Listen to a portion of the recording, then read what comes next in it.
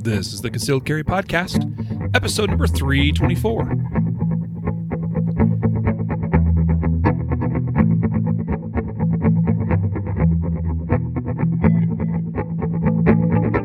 And welcome to the Concealed Carry Podcast, part of the ConcealedCarry.com network. I am your host, Riley Bowman. Today, I am super excited to bring to you a special episode where I replay back the interview I did with John Correia of Active Self-Protection while at SHOT Show 2019. Now, I realize that's a few months ago, but I have been saving this one in the hopper for a special time. So this is a really good episode. Now, it's a fairly long episode, so I'm going to keep this relatively short. I don't want to really drag on more than is necessary. So today's episode, one question that we're going to address, and this is really critical, is what is your go signal? John brings some really interesting numbers and science to the idea of you're in a situation where you might need to use a gun. Do you know what your go signal is? Let me give you a hint. It has something to do with what your capability is on demand, cold, while under pressure, how fast and how consistently you can draw your gun. Really, really good stuff, folks, from John Correia of Active Self-Protection. So with that, an honorary sponsor of today's episode would be Active Self-Protection. Head on over to YouTube and make sure you're subscribing to his YouTube channel, as well as his Active Self-Protection Extra channel as well. That's a fun one. I try to take in every episode that John releases, and I'll tell you, his analysis on these live, captured on camera shootings is on point. It is some of the best in the industry. So I've been a fan for a number of years, and I'm pleased to continue to get to become better friends and better acquainted with John. Also, another honorary sponsor of today's episode will be HK, or Heckler & Koch. We recorded this interview in the HK booth while at SHOT Show, and so thank you to Angela and everybody over there at the HK team for making that possible. We appreciate you. Love your products too. So folks, give HK some love. We appreciate them for making this all possible. So with that, like I said, I'm going to keep it pretty brief. This is a fairly long interview I did with John. I really appreciate John for making so much time available with me or for me. So thank you, John. Folks, you're going to enjoy this interview. So I will catch you on the other side for a quick outro. So with that, let's hit the play button. Hey, folks, we are here at the HK booth, day 3. I guess it really depends on what you count as days, John. I mean, I count media day 2 at the range, so it's day 4 right now. Day 4. We actually, we go to the SIG event. Oh, sorry. We go to another event on Sundays. And, so now it's day 5 for you. It's been a long week already. No kidding. So I'm sitting here, obviously, with John Correia of Active Self-Protection. And you've been on the podcast before, which we really appreciate. And yeah, you're here 100%. a second time. I'm not really sure why. I guess, I don't know. We like you, and you kind of like us. And the feeling is mutual. Okay, good. I'm glad to know where we stand. So it's been, obviously I've been following you for a while, and I love your stuff. Well, thanks, man. Seems to be, a universal thing. Everybody likes your stuff, man. Well, I mean, there's always haters, and some people think I'm an idiot, but, that's just going to be it. Anytime you take a stand and have an opinion, some people aren't going to like it, but I think most folks value at least the perspective that I bring, and right. As the philosopher Taylor Swift taught us, haters gonna hate. So hey. So this last year looked like it was a huge year for you. It's been insane. Yeah, been insane. So biggest change for me. In fact, this Sunday will be 1 year since I quit my job, and that's a huge deal. So I've been full time with Active Self-Protection only. I've been full time in the company and part time doing my other stuff for about 6 months or 8 months before that. But I was solo with an ASP starting February 1st of 2018. So that's a huge change on its own. I pastored a church for 15 years and didn't leave the faith, but decided it was time for me to step out of that job. And it's been really good, and I feel like the Lord's been there, and it's freed us up to do some crazy stuff. So I told my wife when I quit my job, I was like, look, I'm going to train like it's my job now, babe. And she said, listen, if I get paid, your bills get paid. You don't borrow no money, I don't care what you do. I said, okay, remember you said that, and went on an absolute tear of training classes last year and this year too. Yep. Coming up in 2019, and we added to our staff a little bit. We now have 4 additional employees total. Wow. And that's been amazing. And are these employees? Well, 1099 folk, independent contractors, sure. As it were. But they're your peeps. They're my peeps. So the company has been supported by Stephanie Widener, my XO, for I think 2.5 years. She's been on the payroll. And she's a rock star. She's amazing and an incredible shooter in her own right, incredible instructor. One of 2 people who can go and teach active self-protection classes without me there. And so she's just a rock star. She's the one who keeps me sane at these shows. She's like, hey, you got to be to this place at this time, so quit being stupid. And her husband, Neil Widener, is our director, our chief marketing officer, chief sales. And he's incredible at sponsor relations and also our training director. So he's the one, if we're going to go teach a class, who decides this is where we're going to be when and those things. He's incredible. Our videographer and video producer, John Masek, is just really good at what he does. So the reason the videos look good, that they're produced right, that especially on Extra where they need to be edited a lot more. The main channel is a pretty well-established formula. Right. But that's John doing that, and everybody else gets days off, but the main channel gets a video every day of the year. Right. And the Extra channel, now we're on a 5-day schedule, so he produces 12 pieces of content every week, which is an insane schedule that he keeps. And then our law enforcement consultant and also moderator, Logan Moody, is a peace officer in Arizona and an incredible man, incredible husband, funny as all get out. In fact, he just earned his show name. He's Giggles O'Houlihan now when we get to shows. So everybody gets a show name. Stephanie is the XMFO. Neil is Big Spoon Wilson. John is Bullets McGee. And now officially Logan is Giggles O'Houlihan. So that's pretty funny. That is funny. Man, I should come up with names for my peeps. It's funny. It's something that started a few years ago with another guy who used to work with us and was really important for a while in the company. And did you ever watch the show Psych? You remember Psych? Yeah. My wife was really into that show. Yeah, my kids love it too, and we love it. It's funny. And one of the things that one of the characters, Sean, did is every time he'd introduce his partner, who's Burton Guster, he would call him something different, right? Yep. So I took a picture with me and my friend at the show, and I was like, hey, this is my friend. Me and my friend Ovaltine Jenkins are off at the show. And his wife popped up and was like, nah, man, he's too white to be Ovaltine Jenkins. You got to call him like Buttercream Jenkins or something. And so I was like, done. And so that kind of started this tradition that when we go to a show, you got a show name just to have some fun and mess with each other and have a good time without, you know how it is with your friends and you got to do that stuff. So we just do it at shows to be goofy. Awesome, man. So, I mean, obviously, we could talk about active self-protection. We could talk about videos. We could talk about training. We could talk about, there's so much we could talk about. Yeah. But let's take a little bit different route. Let's actually just talk about gun stuff, dude. I mean, so you've been wandering around the show. I have. You've been checking things out. New stuff you like? I mean, what are you seeing here? So it's interesting because this show year has been different for me. In years past, like this is my 5th SHOT Show, and now that I'm it's weird, I'm an internet celebrity, which is just goofy to even say. It's just insane. I'm not a celebrity by anybody's definition. Yep. But this year I've had a very tightly packed schedule of booth appearances and sponsor events and things that we've had to do, and we've enjoyed doing them. But in years past, I would just kind of wander the show floor, and especially the first year, nobody knew who that guy was. So, you're incognito and not incognito. Nobody knows who you are. So we got to see a lot more, whereas this year I've got to see less of the show, but to see the things that I really wanted to see, I've had to really fight and really push, So there's been some really cool stuff. And I know when an influencer, I hate that phrase. I'm a trusted advisor. But when they go, this thing is really cool, I'm always the first one to go, how much they pay you to say that, dude? And worry about that. But and some of that has been sponsor related. They've put out some cool things. Of course, HK just put out the 2 things for them as a button release, which I jokingly am totally against.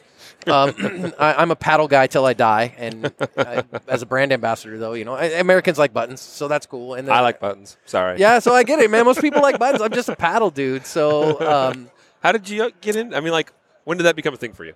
The paddle? Yeah. Well, so when the VP9 first came out, I was carrying a Glock 19 every day, and I could carry a Glock 19 till the day I die. Sure. I mean, it's a fine gun. If you look up like defensive firearm, generic in the dictionary, it's a Glock 19, right? Got it. And I was carrying a G19, I had no problems, but I'm a lefty, and it's weird. I'm a righty, but I shoot left-handed. So when the VP9 came out, I was like, wow, that's really truly a truly ambidextrous gun. Right. And so, the slide stops on both sides, the mag releases on both sides. It's really, truly an ambidextrous gun. And it immediately, even before it was released, reviews were, this gun is a very soft shooting gun with an excellent stock trigger. Whereas, of course, as a Glock shooter, first thing you're going to do is do some upgrades to the trigger and change the sights on the gun. So at that time, I had a friend who actually wanted to buy my Glock 19. He was getting back into concealed carry. He's like, man, I want that gun. And I was like, well, we can get you one like that. And he goes, no, I want that one. It's set up the way I want. And I was able to sell it to him for exactly what I needed to get into a VP9. And so, okay, let's do that. And so the paddle was where it was. And I just found that as a lefty, I'm used to using my trigger finger to release the magazine. I'd been doing that for years because I'm a lefty, right? Because it's over there. Yep. So the paddle let me do that on both sides. The paddle, if I had to change the gun over to the right hand, and if you're doing sometimes in competition, they'll make you change the gun to the other hand. You got to do a mag change in that or whatever. I could do it exactly the same on both sides of the gun. And so, and the other thing that I really liked is one thing that I noticed is that as a lefty, especially, but my righty friends deal with this too, a button mag release, when the gun's in the holster, you can bump that button enough and knock your magazine out. So I'm always tugging, and making sure, is my magazine seated? Am I okay? Because I never wanted Uncle Pat to give me a moose cock. If you're a training junkie, you know kind of what that is. You bring the gun up, you shoot a shot, and your magazine drops to the floor, and now you're in big trouble. Seen it many times. Yes, and I've earned one in class too, but not from Pat. He had passed away before I got a chance to train with him, but from his students. And so with the paddle, with a properly designed holster, it's completely enclosed, so you can't do that. So I just really like it. To me, it's a superior way to do that. Now, can I run a button gun? Yep. And in fact, I just saw for the VP9B, the button release, an aftermarket ambidextrous button, both sides. And it's really good. And I'm like, okay, I'm fine with the button. An ambi button I'm okay with. And it's really good. So we'll see what that is. That's X-Tech came out with that. They're not a sponsor, but they're good dudes. Yeah. And so yeah, that's been a cool one. That's how I started with HK. And I carried it for, I probably got one, I think about 3 weeks after it came out. Very quickly vetted the gun and started carrying it, and have been very happy with that. I just loved it. And last year, HK approached me because they saw me carrying their guns, and their marketing team really liked kind of my ethos. The title, the video that introduced me to them, if you go on the Asp Extra channel, is titled VP9, You Suck and They Hate You. And I try to be objective and funny and engaging in those things, but not be a fanboy of anyone. And of course I said, look, I like this for a lot of reasons, but gosh, man, magazines are $50. $50? What's wrong with you, man? That's ridiculous. And then, VP9 has the little cocking assists on the back. I busted one off, and I tried to get them for forever to send me a new one. And they're like, they just ignored me, basically. And so I'm like, come on, guys, this is not a big deal, but it's a big deal. And truth be told, I've been an HK brand ambassador for a year, and they still haven't replaced it. So oh, no. they don't have them. So, it's one of those things. So we joke, you suck and we hate you, right? Is their official marketing slogan. And but they didn't mind that. They thought that was funny because it was authentic, right? Yeah. So they asked me, hey, man, we would like to make that a more formal relationship, and we'd like for you. So, for instance, they asked me if I would kind of do a little evaluation on the P30, particularly with the LEM trigger, and I love the LEM, man. Mm-hmm. I'm carrying a P30 now instead of the VP9. I could carry the VP9 for the rest of my life and be perfectly happy with the gun, but I think the LEM has some things to offer that I like, especially as an appendix carrier. And so they've been really good to me. I love the fact that they, for instance, they go, hey, man, if you want to go check out other guns, if you want to go evaluate and test and those things, do it, man. That's great. And Bill Dermody, the national marketing director, said, for instance, this last year I took the Sig Sauer Academy's semi-auto pistol instructor class. Yeah.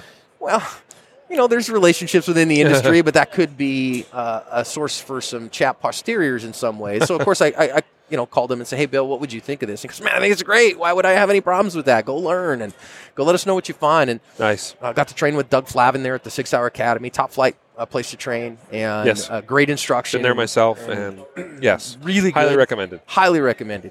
And so I feel like that makes the industry stronger when instead of we see ourselves as adversaries, we see ourselves as compatriots on a cause together, Yep.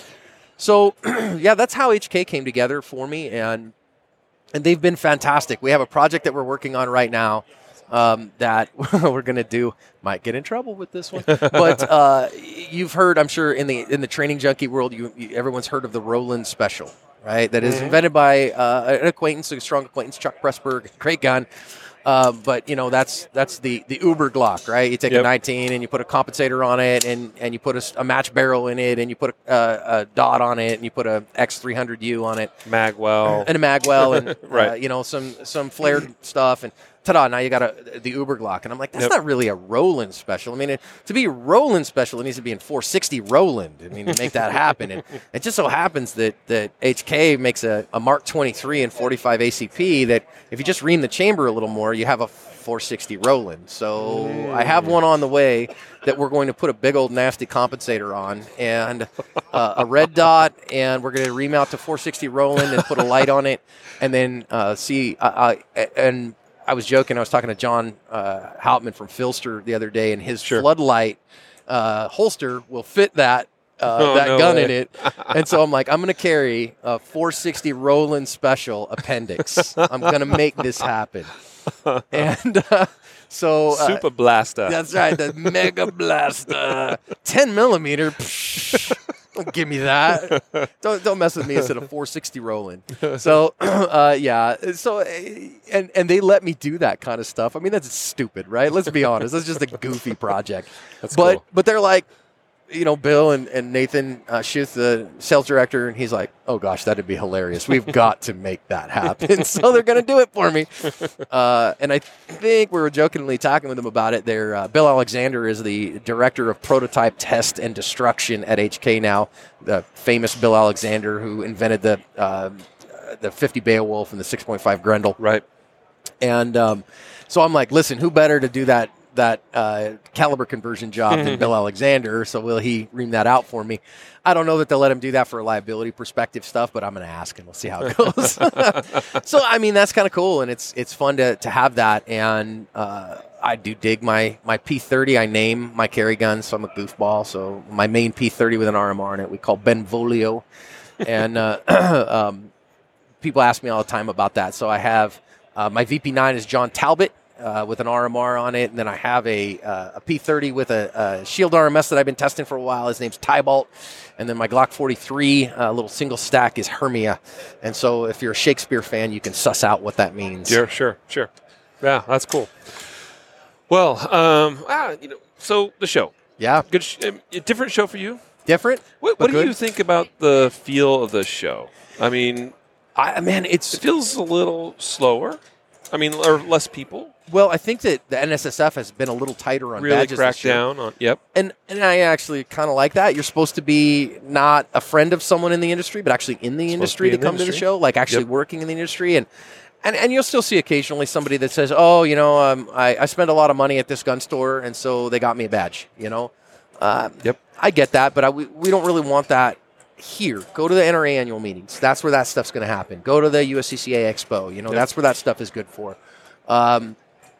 But this is supposed to be a place where buyers and companies and some media and vendors and those things come together to say, okay, what's new? What's great? How are we doing things? And so it's not as busy.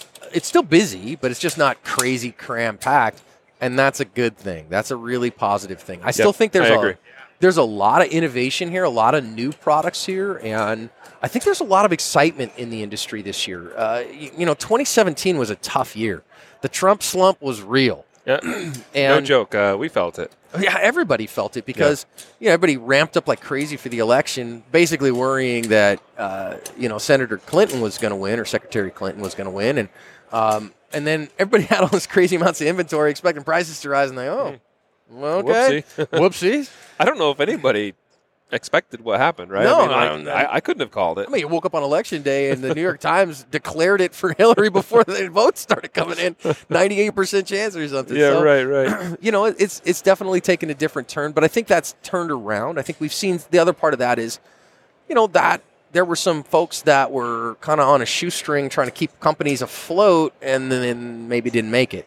But there's still a huge waiting list here. And I mean, so much that I think in next year they're expanding to other venues to include in this and those. So tons of great innovation, tons of new things that I think are driving the industry forward. Saw some interesting product innovations that I'm like, really? Let's kind of, I don't know if that's going to work or not, but I'm interested in what you're doing and I'd like to subscribe to your newsletter. And so it's been for that. Man, I dig that. I think that that's the kind of thing that keeps our Second Amendment strong. These are the companies that invest the money to make sure that the Second Amendment is strong. And I think if you're crass about that, you say, well, they just do that for their own profits. Well, listen, everybody in business is in business to make money, but I think that is good for Joe average firearms owner because the Second Amendment exists not for hunting. I think firearms for hunting are very important. I'm a hunter, and I love to hunt. I like to eat things, and ethically sourced free-range meat is awesome. Absolutely. It's not even for self-defense, but it's the protection of our country, and the bulwark against tyranny. Yes. And these are the folks who make that happen. And so I think shows like this are really important and really cool, and I'm excited to be a part of it. It's awesome. Think about this. This is what we do for a living. Yeah. I'm at work right now. It's the craziest thing ever. Yeah, I'm with you there, man. Truly blessed. Yeah. So let's talk training. Okay. You have been really training a lot. Yeah, I've been a crazy man. So how many hours did you do this last year? 2018, I ended up with, I think, 278 hours under instruction as a student. So that doesn't include, coming to shows. It doesn't include classes that I taught as an instructor.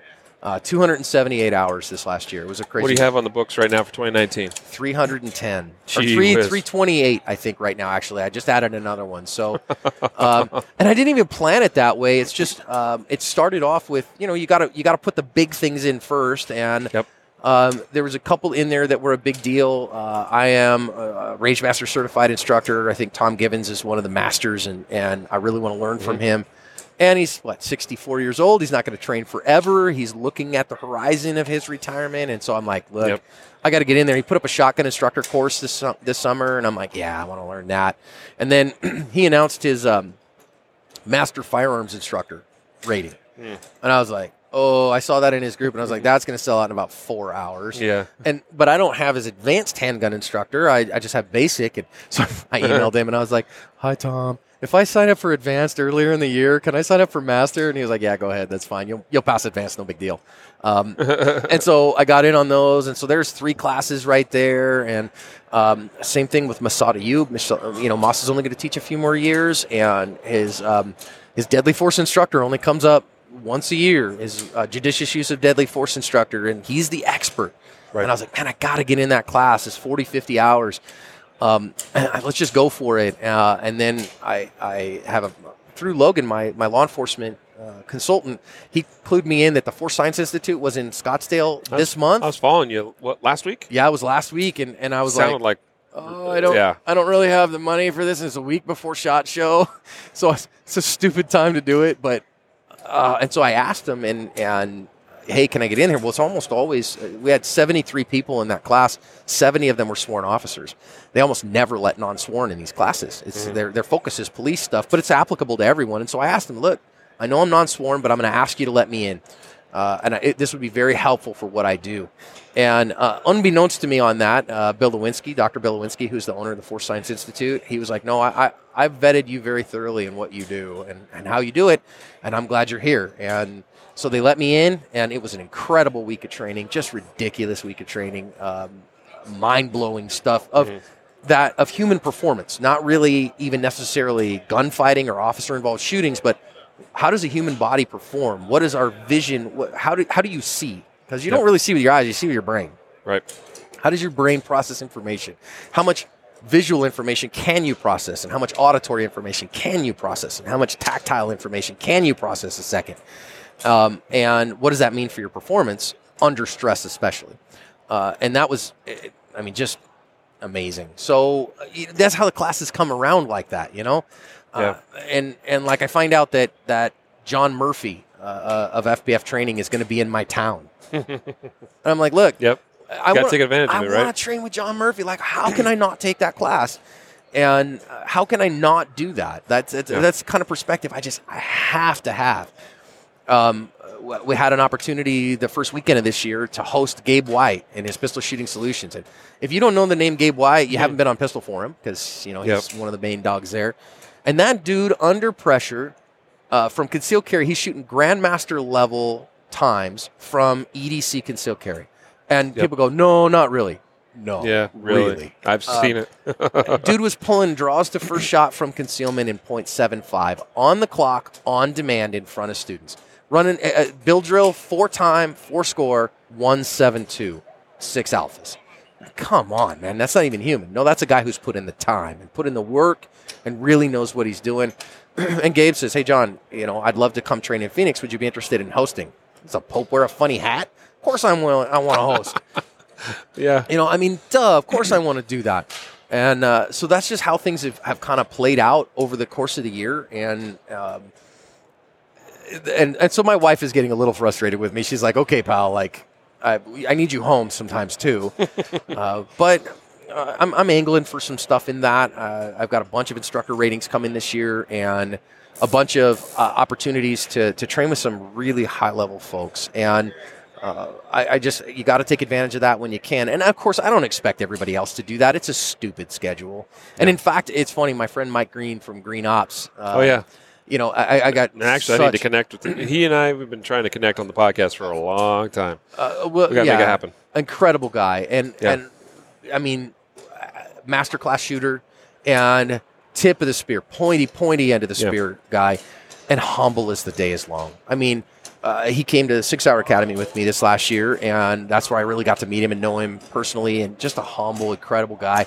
And Mike actually encouraged me to train a little less. He goes, John, I want you to go to fewer classes, and I want you to practice more. I want you to be out on the range working on your skills more.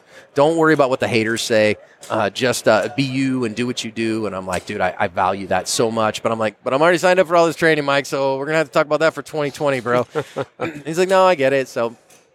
and I'm just I want to know what there is to know, and some of these folks, and I feel like so many trainers, so many firearms instructors, they get their instructor rating and they go, "Yep, I know it all," and that's garbage. My wife is a home birth midwife, and she has to have a certain number of continuing education hours every year just to stay certified. Right.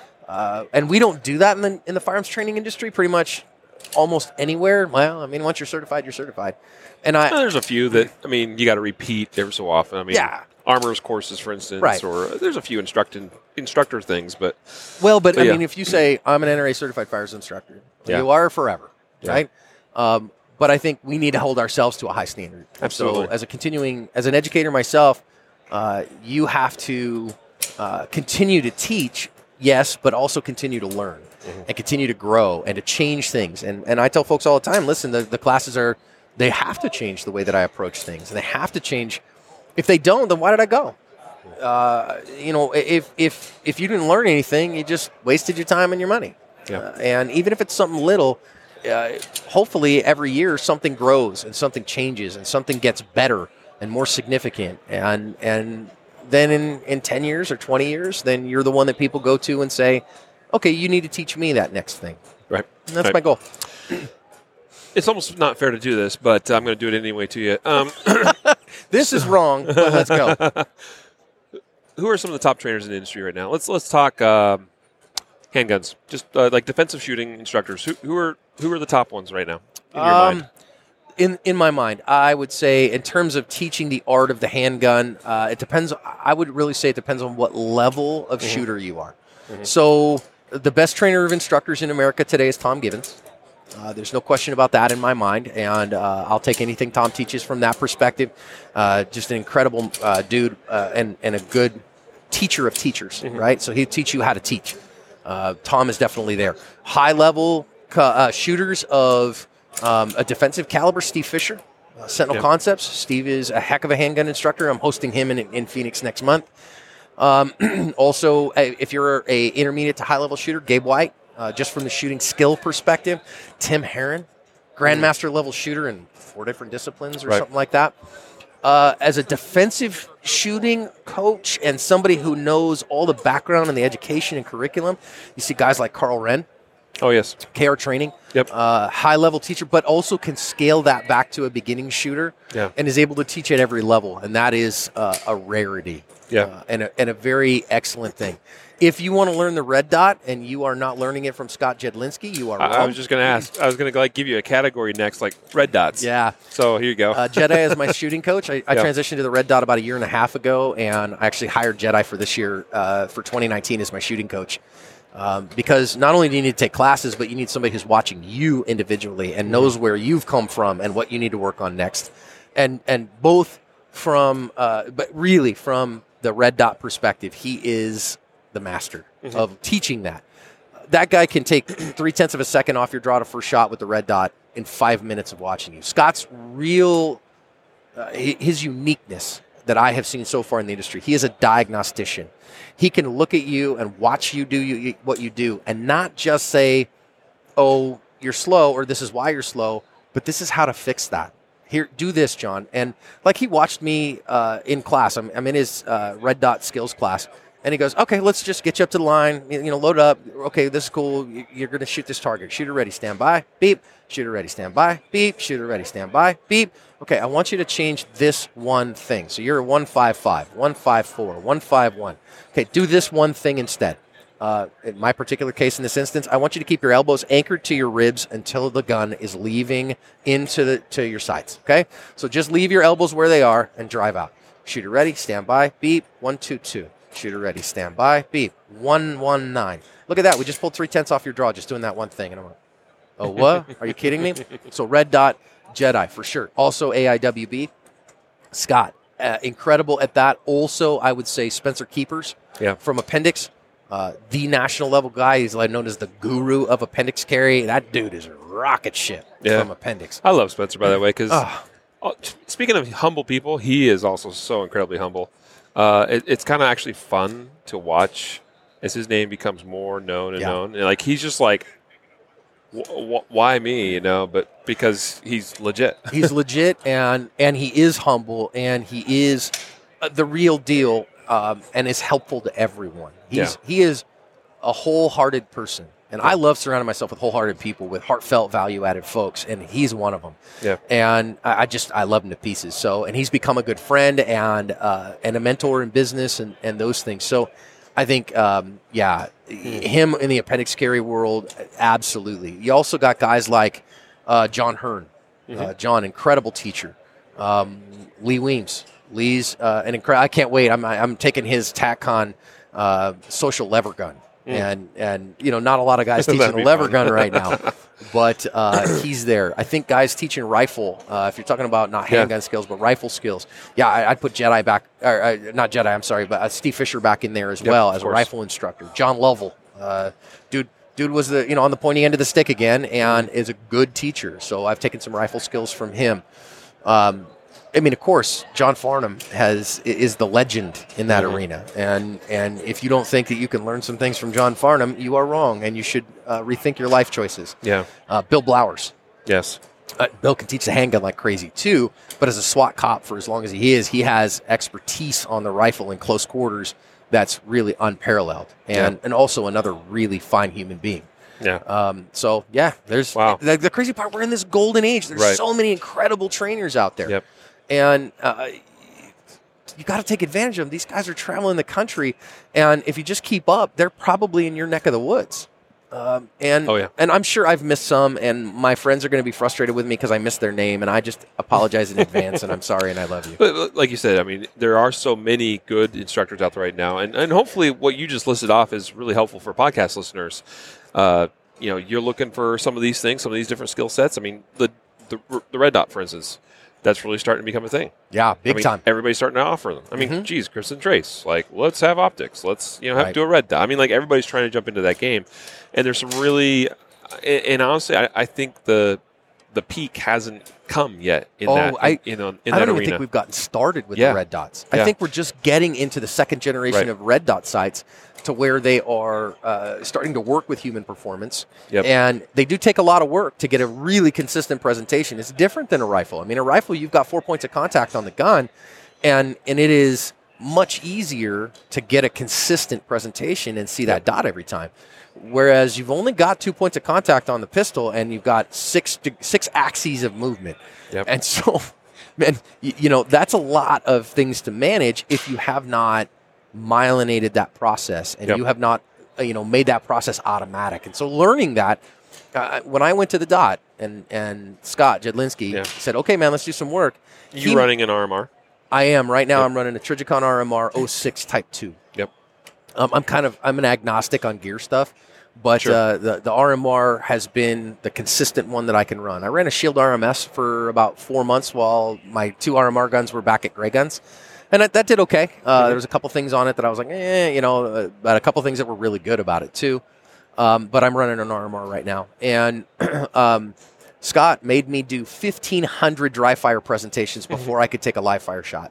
When I was like, okay, I'm going to take the jump, and he called me and he said, you are not allowed to put a live fire round through that gun before you've had 1,500 presentations in reverse. And I was like, okay, what does that mean? Start with the gun out there and extended with the sight picture. You're going to bring the gun back into your join position where your hands join together, reset, put the gun back out. You're going to do that 1,500 times and then call me. And then he made me do another 1,500 out from here. And then he's like, okay, now that you've done that, now you can go do 200 rounds of live fire. And then come back and let me know. And then we did another 3,000 presentations in different ways to really myelinate that understanding of driving the dot out and seeing it. Yeah. So that sounds like work. Yeah, it's work, man. and I wouldn't call myself a high-level shooter yet by any stretch. I'm working hard. We just did. I did Ernest Langdon's tactical pistol skills class. I earned a hat Speaking pin of a fast. another great instructor, Incredible instructor. Sorry, Ernie. Yeah, and funny joke. You ready for this? I asked him about that because I said, listen, I hear you called both Ernest and Ernie. What do you go by? And he said, I have never introduced myself as Ernie to anyone at any time in any way. And he said, that's Rob Latham being a poophead to me. I know. And so I was like, okay, Ernest, it's nice to meet you, sir. Because he could kill me very fast if he wanted to. And so I earned a fast pin, not a coin from him. And at Gabe White's Pistol Shooting Solutions, I earned a dark pin. I shot terribly, man. I think I have a light pin in me. I just shot really bad. So not the Uber level or anything like that. But working and trying to earn the right, to say, okay, wait a minute. And it's a competition, it's not a competition with other shooters. It's a competition with somebody who might want to hurt me or my loved ones. And want to be ready on that day. My big thing right now from a human performance factor, I think, so this is one I haven't shared publicly yet. You'll be the first one to hear this. Okay. Is that I think we have built the fact that in an armed robbery, we say all the time that you have to wait your turn. You have to be willing to, when somebody comes to stick a gun in your face, and this is a civilian, right? If somebody comes and sticks a gun in a cop's face, they're going to start pulling the trigger on that gun because they know the gun's coming back from the cop. But in a civilian setting, in a non-sworn setting, if somebody sticks a gun in your face and says, give me your wallet, they're probably not going to shoot you in the face at that point because otherwise they just pull the trigger. Right. They're threatening you with the gun. So you have to wait your turn. Now, from a human performance factor, if I can be 1.15 or faster from the draw to my first shot, then my go signal becomes a glance away. So if he glances away from me to somewhere else, he doesn't have to turn completely away, but a glance away from me more than 15 degrees that makes him turn his head, then from the human performance perspective, if I can get a gun out and a shot on target in under 1.15, he cannot beat me back. It is impossible for him to beat me back. And so you say, wait a minute. A lot of times we hear about, well, all these fast shooters on the grams. Why are they doing that? You know what I mean? Fast enough is fast enough. Well, I can show you this. So if he glances away from you, it takes him 0.6 seconds to glance away and come back. That's a limit of human performance. Okay, so 0.6 there. To respond to a visual stimulus that he's expecting is 0.18 to 0.22. Right. To respond to a visual stimulus. We call that a 0.2. That puts us at 0.8 seconds for him to recognize, oh, that person is drawing a gun and bad things are coming my way. Right. And then it takes his brain 0.35 seconds to encode that into, I need to pull the trigger on this gun and press the trigger and make the motor action happen. So that's 1.15 seconds when you add all that together. And so it is physiologically impossible if his go signal, if my go signal is him glancing away such that it moves his head in any capacity, and I can put a shot on target in 115, he cannot physiologically get in front of me on that. Now, that doesn't mean that if I'm just going to stand there like a bump on a log and be like a square range and drive and go boom, and he's going to fly away. Of course, we're going to teach in those kind of instances to get off the X, and that gives me more time and more ability. But when I say I want to have a consistent under 115 draw to first shot, that's a very high standard. Yeah. And not, dudes on the grams notwithstanding, that's a pretty fast standard. Pretty high standard. There's few students that come through our courses that can achieve that. I mean, we get every class we get a couple, right? Yeah, right? one or two. But the average is, and obviously the golden standard, and we're always trying to get those students is that 1.5 or less, mark. Yeah, and I say, to a CCW standard, I say 2.0 draw to first shot is an acceptable standard. However, oh my gosh, so Derek is showing me some things. Bill has some gummy HKs. There are gummy HKs at the HK booth. Hi, Bill. How are you? Look at the look in your eyes. I love you so much right now. What are we doing with this? What do you want me to do? You want me to talk about these? You want me to take a picture of this and put it on the grams? Bill's picking his nose at me. That's great. I love my professional friends.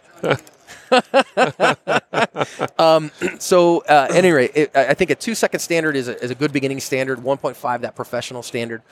If I can't do 115, then what I teach students is that doesn't mean you suck and you're a failure, but that means the glance can't be your go signal. Right. You don't have that much speed. That means you got to see his ears. So that's got to be away from you enough that it takes him more than 0.6, and then you got to move away from the glance. When you get there, now we're talking about he's got a 1.6 come back to you, because you completely left his peripheral vision. Yeah. So he has to come find you again, which takes him longer than the glance does. So now you're over 1.5. So if you can do a 1.5, what's your go signal? My go signal is not a glance, it's a turn.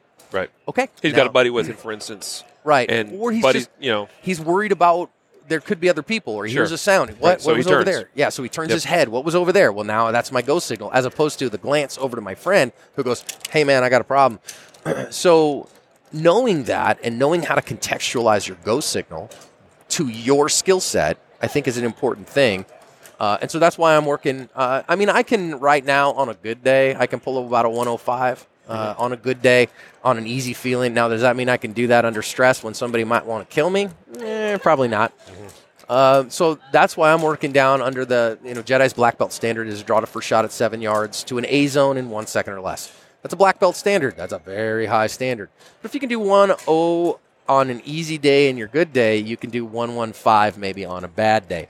So that's where I'm trying to lead as an instructor and as a student, is to integrate the human performance standards that we know that aren't widely known in the industry, but are getting better.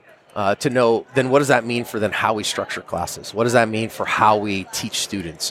And what are the standards that we should expect from them? Because you're right. I mean, how many students show up to class and after a day of teaching, they go, well, I can't get, you might get 1 out of 20 that can hit a 115 at a day of training. Well, that's true. We had, when I was in San Diego, we had a very petite gal, Leia is her name, and she's great. She's bad lady, man. I wouldn't mess with her. On pre-course assessments, with a shield, with a S&W shield from appendix, concealment, running 112. Like pre-course. I'm like, why are you here? I can't teach you anything. What are you doing? She's ridiculously fast and awesome. And a young lady who I respect really highly. And so they show up occasionally. But now you can go, okay, wait a minute. If I, as the instructor, can show you that, can show you that it's possible. It's like watching Gabe White, watching somebody who can actually do 7 5s and 8 2s. You're like, okay, that's within the realm of possibility when I can watch it. It's going to take a lot of work, but I can get there. And then you can show them how to get from where they are to where they need to be. Then they can go home and do their homework. Yeah. That's good, man. In fact, all of that is really fascinating. I'm sure there's some listeners right now that are just going, whoa. Hearing specifics like that, that's really cool. I'm a nerd, sorry. Okay, I forgot where I was even going to go with things there, but we've been talking for a while now, so good stuff, man. What's next for you? Well, we're going to keep doing what we're doing. The main channel is a juggernaut and doing what it does, and I'm grateful for it. We're going to keep doing that every day. In fact, I have so many back videos to do. Right now, if all crime stopped in the world, I have 2 years of content available, almost. I have it's crazy. About 600 videos waiting to narrate. You get so many that people send in to you, right? Yeah, 99%. And I'm sure so many duplicates. Like going through all that, I can only imagine. Poor Stephanie and John. They filtered that stuff for me, so I don't have to see it 1,000 times. But we average about 150 messages a day on the Facebook page. I get another 40 emails, 50 emails a day. People sending me stuff, and we're grateful for that. I mean, that's fans that are just sending us great stuff. And what we're starting to get now is people sending me their defensive encounter. And even some that aren't anywhere on the internet. Hey, this is the surveillance video from my dad's convenience store. It's nowhere in the world but here. And I'd like to give it to you, and if you'd like to narrate it, I'd love to hear what your thoughts are, how I can get better, which is incredibly humbling. I mean, just so cool to see. I get to talk to cops that I see them on badge cams, and a lot of times after the fact. Yep. So, for instance, San Diego County police officer involved incident that a SWAT officer, guy he had murdered a couple of a husband and wife of his ex-girlfriend or ex-fiance or whatever, and he was trying to murder her. Well, active murderer call comes in. Officer jumps out of the car, grabs his defensive shotgun, and ended that threat with great prejudice. And I did the video. It was a FLIR camera, actually, from the helicopter that was, for the most part, his badge cam was there. It's hard to see. It's nighttime. And I was like, man, this guy's a pro, man. This guy's something else. Well, through a connection of a connection, I got to talk to him for about 45 minutes afterwards. Yes, he was a pro. But getting to talk to those guys and then hearing, hey, this is what went down, here's that was, verifying some of what we saw is really amazing. So all that to say, where might we go? At some point, we're either going to have to just get really picky about which ones we do. I'm not a big fan of that, quite frankly, because there's selection bias in that. So if I want to show more guns versus more empty-handed stuff, if I want to show more knife attacks versus this or the other thing, and I don't really want to do that. I feel like I'd rather do more than less, because then that controls my own selection bias a little bit. So then that means, are we going to start posting more than one video a day on YouTube channel? That sounds like a lot. That sounds like a little difficult. So we might split into more than one channel. We might segment some content off. We've talked about doing USA and everywhere else. That would cut the channel about 50-50. We've talked about splitting off law enforcement encounters and badge cams because of the way they start and end differently. So the contextualization is different. And there's pluses and minuses to both of that, Yep. So we might see some of that. The extra channel now, we're doing so much and having such a good time. I'm actually having more fun doing the extra channel than the main one. The main one's great, and I love it, and it's super informative to me every day as a trainer. But the extra channel is me just living life as a gun dude and a self-defense dude and a martial artist and having fun, and then like, hey, come along on the trip with me. Yeah. And then roasting bad gear and getting in trouble with manufacturers. So we might see some more of that. I think what you'll see in the future, too, is my plan right now is probably in 2020 I'll start an instructor certification program. I'm still working on having a few more things in that pipeline myself. I've seen a lot of instructor development from a lot of different guys at this point, and my background's in teaching, right? So, I mean, I taught undergrads for 9 years and graduate students for 5, and my master's degree is in a communication-related field. So, and I'm having a lot of folks ask me about that. Hey, John, can you kind of, distill and synthesize some of what you've seen there? Yeah, I will focus if I do that, and I think we will. I will focus on the human performance and teaching element, not the gun shooting element. A lot of instructor development is let's make sure these folks can shoot at a high level and communicate a concept well. Whereas I'm more focused on student learning outcomes and assessment and curriculum and design and sequence and flow and classroom management, range management, drill design, teaching from learning outcomes, those kind of things, which are more education principles. Which aren't really taught. The firearms world is just starting to feel those and just starting to see them. But it's funny to me because then people come out and they go, "Ooh, look, I found this nifty thing," and I'm like, "Dude, they've been doing that in the education world since the '70s. Like that's been around for forever." Now I had to learn that stuff when I started as a professor because as a college professor, guess what? They don't hire you for your teaching ability. They hire you for your expertise in the field, and we've probably all had, or many of us have had, college professors who cannot teach. They're terrible instructors, but they're experts in their field. Right. Well, I feel like in the firearms instructor world, there's people who are excellent, proficient shooters, but they're terrible instructors. And so there's plenty of ways to learn to be a great shooter. I'd rather teach you how to be an excellent teacher of shooters and teaching a physical skill. Yep. And the reality is, I mean, this is huge to us too. We just started this last year. Our own instructor development, certification for our curriculum. Awesome. Certified our first instructors. And obviously it's important to us they know how to shoot. Yep. But it's way more important they know how to teach. Right. Right? Because you can be the best shooter in the world, and if you can't teach worth crap, that student's not going to get anything. So there's no value imparted there.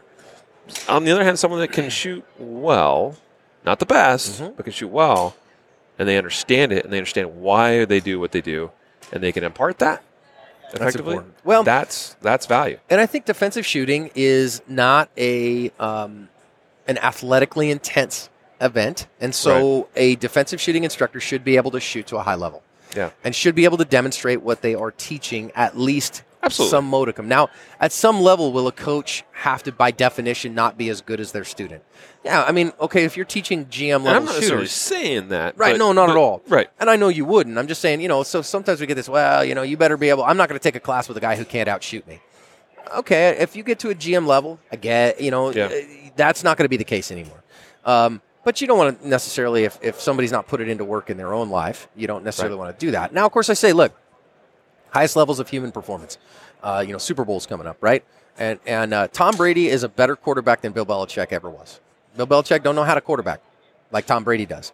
And yet Tom Brady takes his coaching. His quarterback's coach and his offensive coordinator is Josh McDaniels. Josh McDaniels ain't never quarterbacked like Tom Brady did. But who listens to who? Because Tom's smart. He may be the best ever, but he knows he needs a coach. He knows he needs somebody who can see the things from another perspective, and he respects enough to do that. So the art of coaching and the art of teaching are different and separate arts, which should come together. Yeah. I want a shooting coach and a shooting instructor who can do some good things and who also can teach me. So that's a both skill set.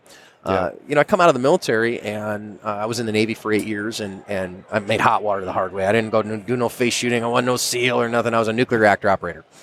And but we did a lot of learning there and a lot of teaching there.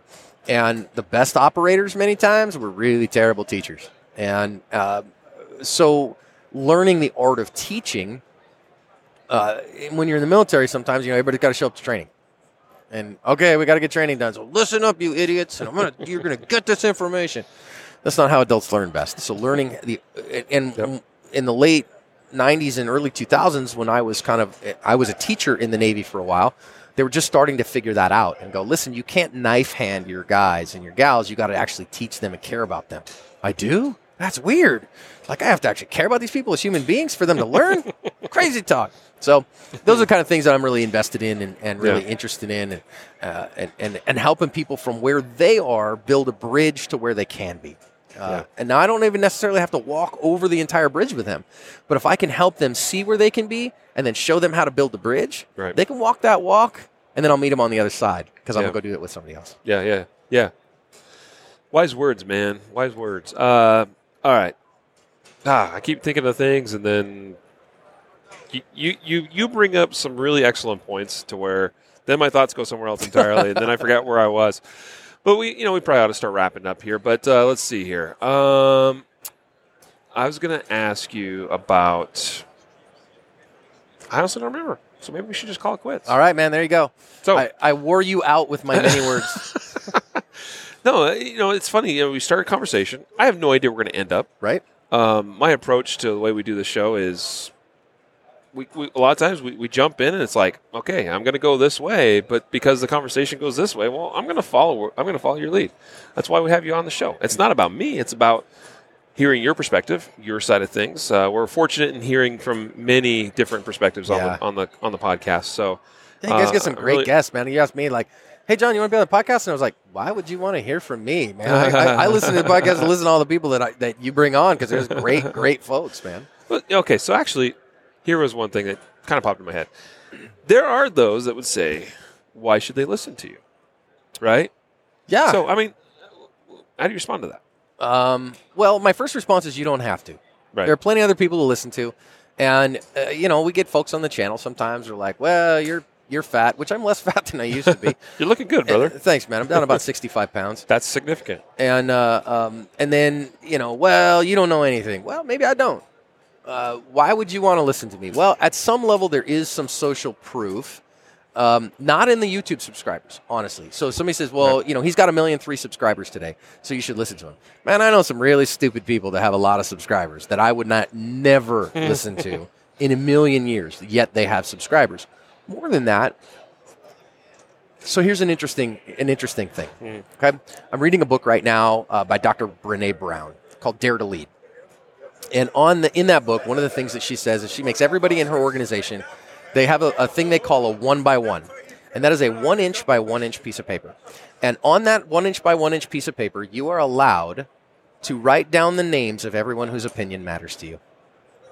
Whose opinion of you matters to you. But you're only allowed a 1 inch by 1 inch piece of paper. Then you fold that up and put it in your wallet. And whenever the haters strike or whenever you're doubting yourself, you open up that piece of paper and you remind yourself, who are the opinions that matter? Yeah. Okay. So when I ask the question, why should somebody listen to me? Well, some very well-respected folks in the industry think that I do a good job. And that matters a huge amount to me. I joke, listen, Masada Ayub watches my YouTube channel and says I shoot good.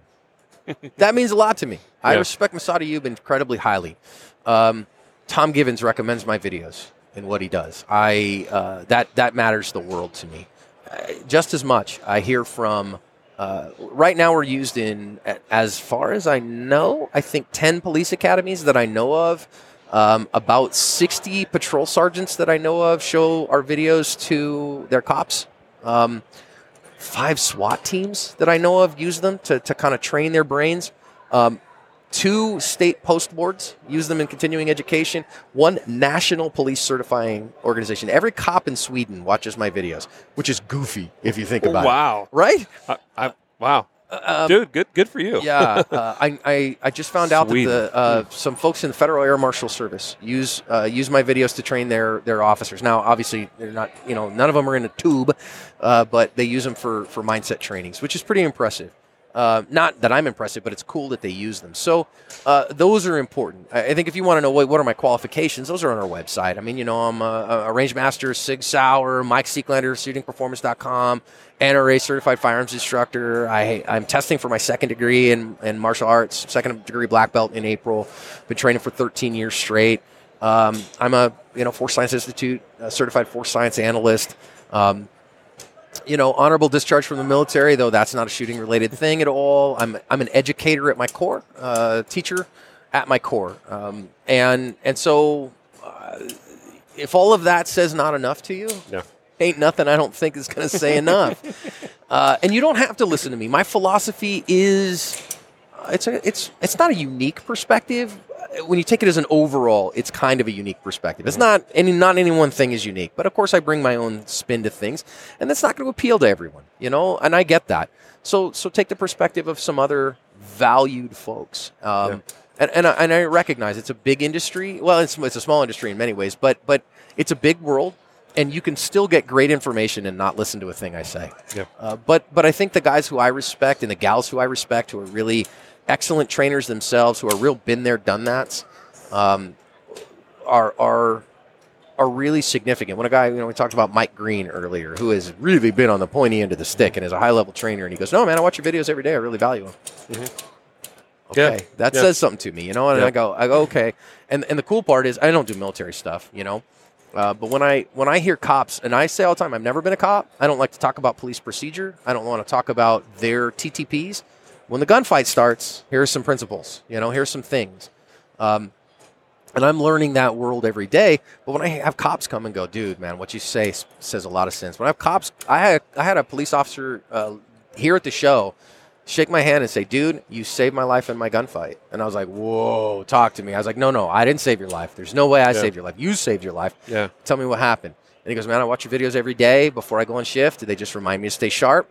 And, they help me to see the entire picture and see the threat cues. And I had this thing go down, and man, I just heard your voice in my ear saying, go do this thing.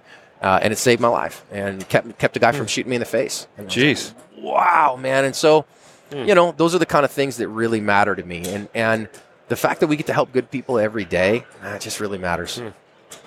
It kind of reminds me of what we do on our podcast. We share these, we call them justified saves. We like to think of the concept of the positive side of things, right? Like it's a save. Somebody saves their life. They save the life of someone else. Right. Wins. And it's not always pretty. No. It's not always perfect. Nope. It's not always mistake-free. But you've got your thing. You do these videos. You analyze the videos. And it's awesome, by the way, because, yes, I watch your channel. I talk about it all the time. I have shared your videos in classes. Hope that was okay. Always give You're you always credit, welcome of to course. anything of mine, my friend. I'd like to think, every class where we have classroom session and we're talking about self-defense, use of force, stuff like that, it's like, here, let's watch one of John's videos. You guys got to go subscribe, because it's freaking good. But we analyze news stories, which is really hard. Yeah, it's hard. And the reason why is because it's different than what you do, and because there's a lot of it. Yeah. Every day there's something that happens in this country, and there's news stories. But there's still great lessons. There's things that we can pull out of that and go, okay, look, in this situation, here's why this went down the way it did. Yep. Right. And but you of course look at the news story and you go, how accurate is the reporter hearing the situation? Sure. Did they hear it from the person? Where did that come? It's the same on video. I tell people all the time, video is one perspective that you don't get to see through the defender's eyes. Yep. You don't get to hear inside their head. So there are limits to all of that, but it can be valuable for us to hear what other people had to go through. Yep. So then that way we can use their experience without paying the price they had to pay. Yes. That's really valuable. Yeah. But I guess my point is I'm going to give you my own personal endorsement, brother, because I've been studying this stuff for years as well, and analyzing and learning and reading and learning from others like you and others in the industry, including some names that you've mentioned that I highly respect. And I can't disagree with almost anything, your videos, okay, your analysis. So there you go, folks. Thanks, man. Concealed Carry podcast listeners. I know we've talked about it before, but if you're not already subscribed to Active Self-Protection, and of course ASP Extra, go do that too, because it's fun. Thanks. Different content, right? But the videos, there's how many do you have now? Thousands? There are on 1,400? On the main YouTube channel. There are 1,060 right now, and then the older ones, the first ones were on the Facebook page. There's another 500 of them there. Yeah. So there's a little over 1,500 narrated videos right now. That is a lot of content. It's a lot of stuff. I mean, you probably at this point would be hard pressed to watch it all. But, go watch, learn, study, and let's make sure we all stay sharp. Yeah, and if you don't want to watch every one of them, there's playlists on there to kind of help organize. So if you're like, hey, man, I'm interested in surviving an armed robbery, we have a playlist for family defense, parents with children, small children. We have a playlist of officer-involved incidents, and those are big playlists, all of them. But at least it narrows it down a little bit. You know what I mean? I want to study kind of this thing right now. One of the things that we're going to work on in the future, too, is I need to hire some folks to do some statistical analysis for me. So we're gonna walk through, hopefully in 2019. It's gonna cost a bunch of money to categorize every single video on a host of variables, and that will start to give us. It still won't be statistically valid because I can't guarantee that the sample itself is statistically valid.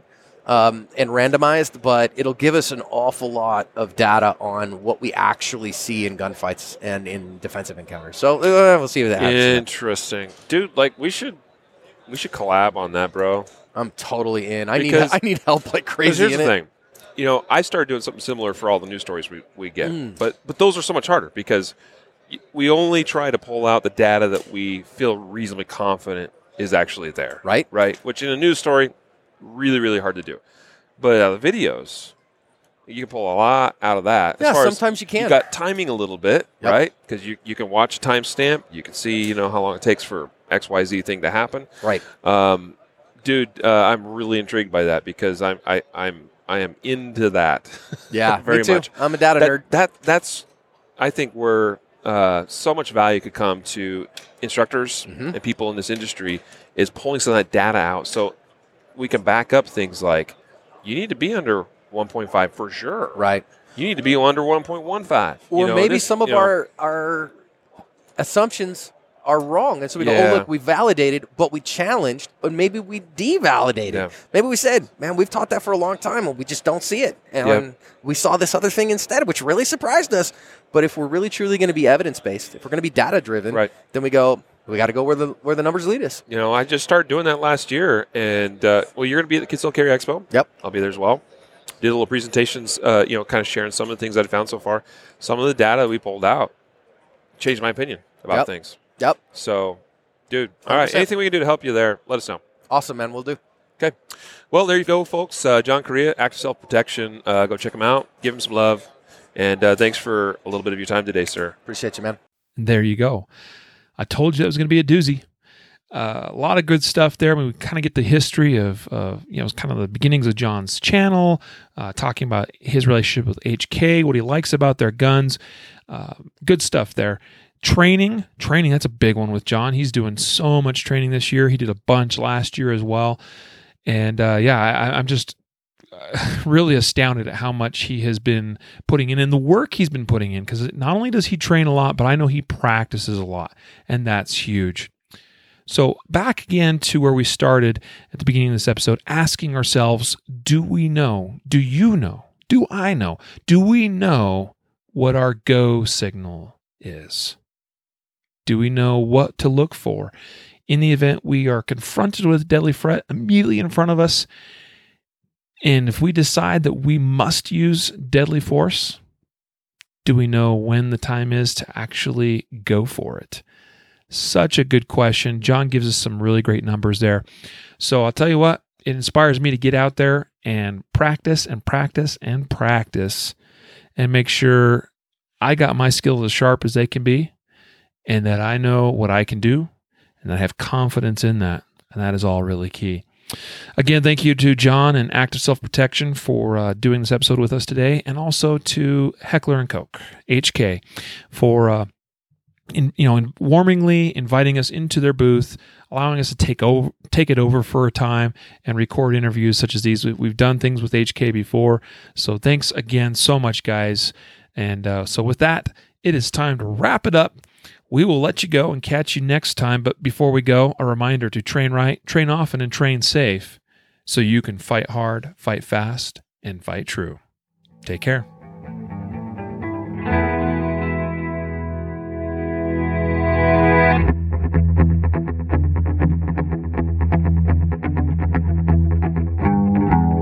A reminder that laws vary from place to place, and we encourage listeners to seek local legal advice to understand applicable laws. The Concealed Carry Podcast, Concealed Carry Inc., ConcealedCarry.com, and their affiliates strive to share insights and stories about firearm-related incidents and laws, but things could be different where you live, or laws may have changed by the time you listen to this. We cannot be held liable for your actions based on the information shared in this podcast.